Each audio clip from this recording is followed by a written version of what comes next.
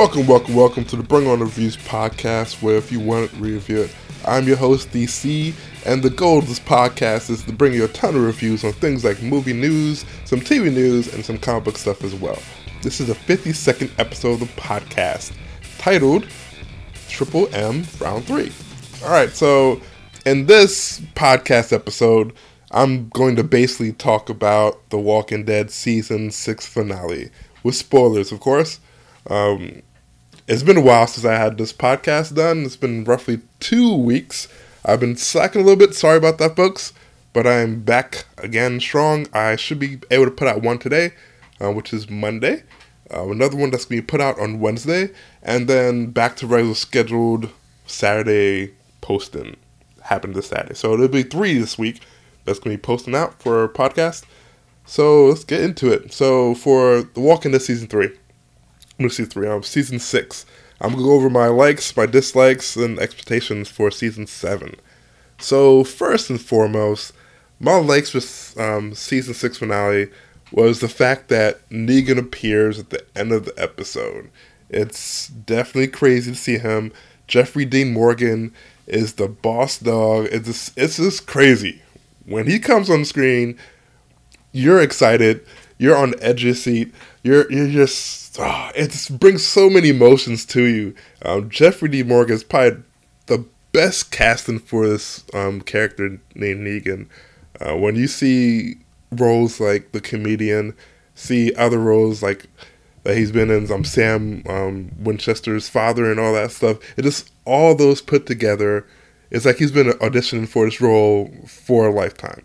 So when you see him on the screen, he's just charismatic. He's a douche. It just all rolls up into one. It feels like they picked the perfect cast person for this comic book character. So when things go down, things will go down, and it's definitely gruesome as hell. So the first thing I liked, well, second thing I could say that. First thing was Negan. Second thing I liked about this episode is the fact that it felt like Diz being trapped and cornered at every turn, and you're able to see the enormous group of the Saviors and see how badly outnumbered the Alexandria group is right now. It's just, you think, okay, boom, Rick is full on gangster mode in the first 15-20 minutes of this episode, and then slowly but surely you see his demeanor lessens, and it's like, oh, it starts to hit him, and it's like, all right, maybe we should try something else. And after a while, it beats to a point where there's not much he could do. He's really stuck. They're all stuck. When they get to certain areas, it's like they're cattle, and they're being corralled to a certain area. And even the fact that they made the last ditch effort of, okay, have Eugene go off and be a distraction, that didn't work whatsoever. He gets caught. The whole group gets caught. It's just a crazy storm right there. It's just one of those things where it's unfortunate, but it's for good TV. It's one of the things where this episode really rocked it out. The pacing was decent. There are moments in time where they probably could have cut out a couple minutes of that, but I will go over that in my dislikes. But for likes, the pace was decent. The pace was pretty decent for a season finale, being 90 minutes long. You didn't feel the whole 90 minutes. It's probably like 15 minutes you felt, but those 15 minutes I'll discuss in a second or two. But for the most part, it felt like a great pacing order for this whole entire episode. You have that. You have Eugene's kind of farewell-ish. So it's like, all right, when you hear them parting ways, and then, of course, Eugene's getting the props from Abraham, and he's like, oh, yeah, you're ready for this world. And I was like, okay, wow. This feels like they're going to kill off Eugene right now. This is crazy. But, yeah, it's one of those episodes where you're happy. You're excited. There's many things where it could have went wrong, but for the most part, it did right. Considering the fact that The Walking Dead season finales so far in the past haven't felt like season finales. It felt like, oh, yeah, it feels like an okay episode, but the pre-season finale was better than the season finale itself. This one, season finale, yeah, it really did felt like a season finale. It left on a cliffhanger. It made you want more. It just kept you on the edge of your seat for the entire runtime, which is an amazing thing to do. And it's very hard to do, especially when you're trying to cater towards the fans of the show and then the fans of the graphic novel. And they did pretty close to both of those things. It's one of those things where you see them all on their knees, and that reminds you of the actual episode, number 100 comic of The Walking Dead, where it's exactly the same thing. So folks who know the comics know what could happen. We're not sure if that character is the character that will bite the dust, but who knows? It could be either him or someone else. So it's definitely leaving your thoughts to your own imagination. So that's thumbs up to me, it really is. So every episode has a good part and has a bad part. And unfortunately, the one thing I disliked in this whole episode was Carol's arc.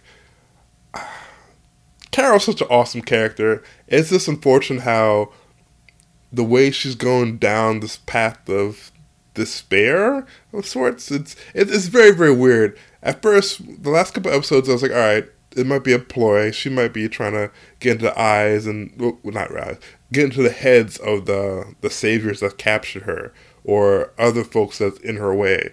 But now, as I'm seeing her by herself, it's like, all right, you actually do feel this way. You're really breaking down emotionally, which is a great kind of thing for a character development if you're trying to be an actor. But it's kind of sucky when you're trying to watch it. It's like, now you being such a badass these last couple of seasons, now you're waddling down and crying. It's like, no, please don't do that to my character. Please don't. It's just, I wish they didn't do it to Carol. And by the time the end of the episode, I really wanted her to die. I was like, she could die now. I'm fine with it. It's like, they've definitely put her to the deep end, and I'm not sure how she's going to bring herself back. But by the end of the episode, I was like, you're wasting screen time right now. I'd rather more Negan and less Carol. And you get yourself shot twice, and it's like, okay. And you got stabbed the other time by trying to get this other walker. It's just, okay, you're just very destructive to your own personal well-being, and whoever follows you could end up dying as well. But the one thing that does happen good with that is that her and Morgan bump into these folks that's from, like, I believe, like the Kingdom, I think it is. It's another group. So that's another aspect that will go into season 7. So since I mentioned the Kingdom group, I might as well go to my explanation for season 7.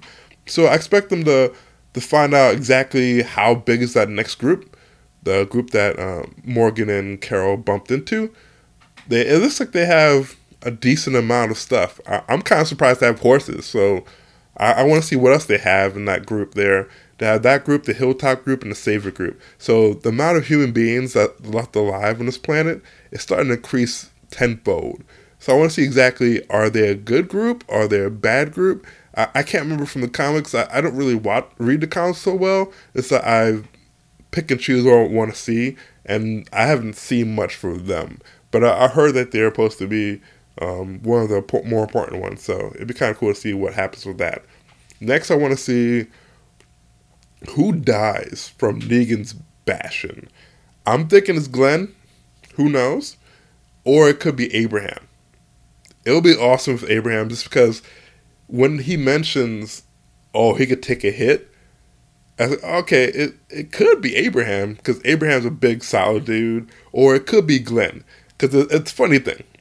When I was talking to my coworker today at work, I laughed with him. I was like, oh, yo, dude, my boy Glenn is Batman. Think about it. He always survives from battling these other dimensional folks, zombies and all that good stuff. I'm doing quotation marks. You can't see it, but I am doing quotation marks. But it's funny how Glenn always survived. This whole thing with Nicholas, he survived that. the whole thing with Nicholas again, when Nicholas shot him and then left the zombie there, it's like, oh, they panned out. It's like, oh, what happened? And then, oh, I'm good to go. So it's funny to see that Glenn is always in these situations. So I can see him getting another situation. Hopefully it's not, because it'll feel kind of weird, especially because the dumpster scene happened a couple episodes ago. It'll be very, very poor form for them. What I have heard, though, is that it could be Daryl, just because Norman Reedus has a show coming out in the summer, which it could explain him going off of this show. But what they could do with that character, they could always show him less in episodes, because he's a cool character, but you can always leave him out of certain episodes. They've proved that in the past. There's been a few episodes where he hasn't been in it, and it's like, oh, this is pretty cool. I don't mind him not being there. So they could leave him there and not kill him off. But I heard that Negan doesn't kill females or children, which doesn't really clear Carl. But I've heard from the episode it mentioned like Carl's safe. So it's on like the left side, which is Rosalita's side. Also, Michonne was on the left hand side, and Abraham and Glenn. So it's one of those four characters, and I'm thinking it's either Glenn or Abraham. I'm hoping it's Abraham, just because that'd be boss move right there. Especially because he stood up and was like, "Oh, I'm challenging you." So I'm like, if I'm Negan, I'm like, yeah, take out that big one, just so they know I'm being very, very serious. But yeah, that's my thoughts on that episode itself. Let me know what you thought about it. Comment down below and let me know if you liked it, if you didn't like it. I normally don't do audio reviews for TV shows, but this one I had to do audio reviews just because this one was just crazy. I was on my seat the whole time. My heart was beating fast. I was like, oh, I'm having palpitations. What's happening? No, Negan's here. Someone's going to die. It's just the whole last 15 minutes made my heart skip 20 beats in 2 minutes. It was just really crazy. But, yep. Next thing I have here is March Movie Madness. Let's go over that one real quick. For week 3, it feels like it's been forever. But week 3 had 3 movies come out, which was Miracles from Heaven, the Divergent series Allegiant, and Midnight Special. So, unfortunately, this week wasn't that week was awesome.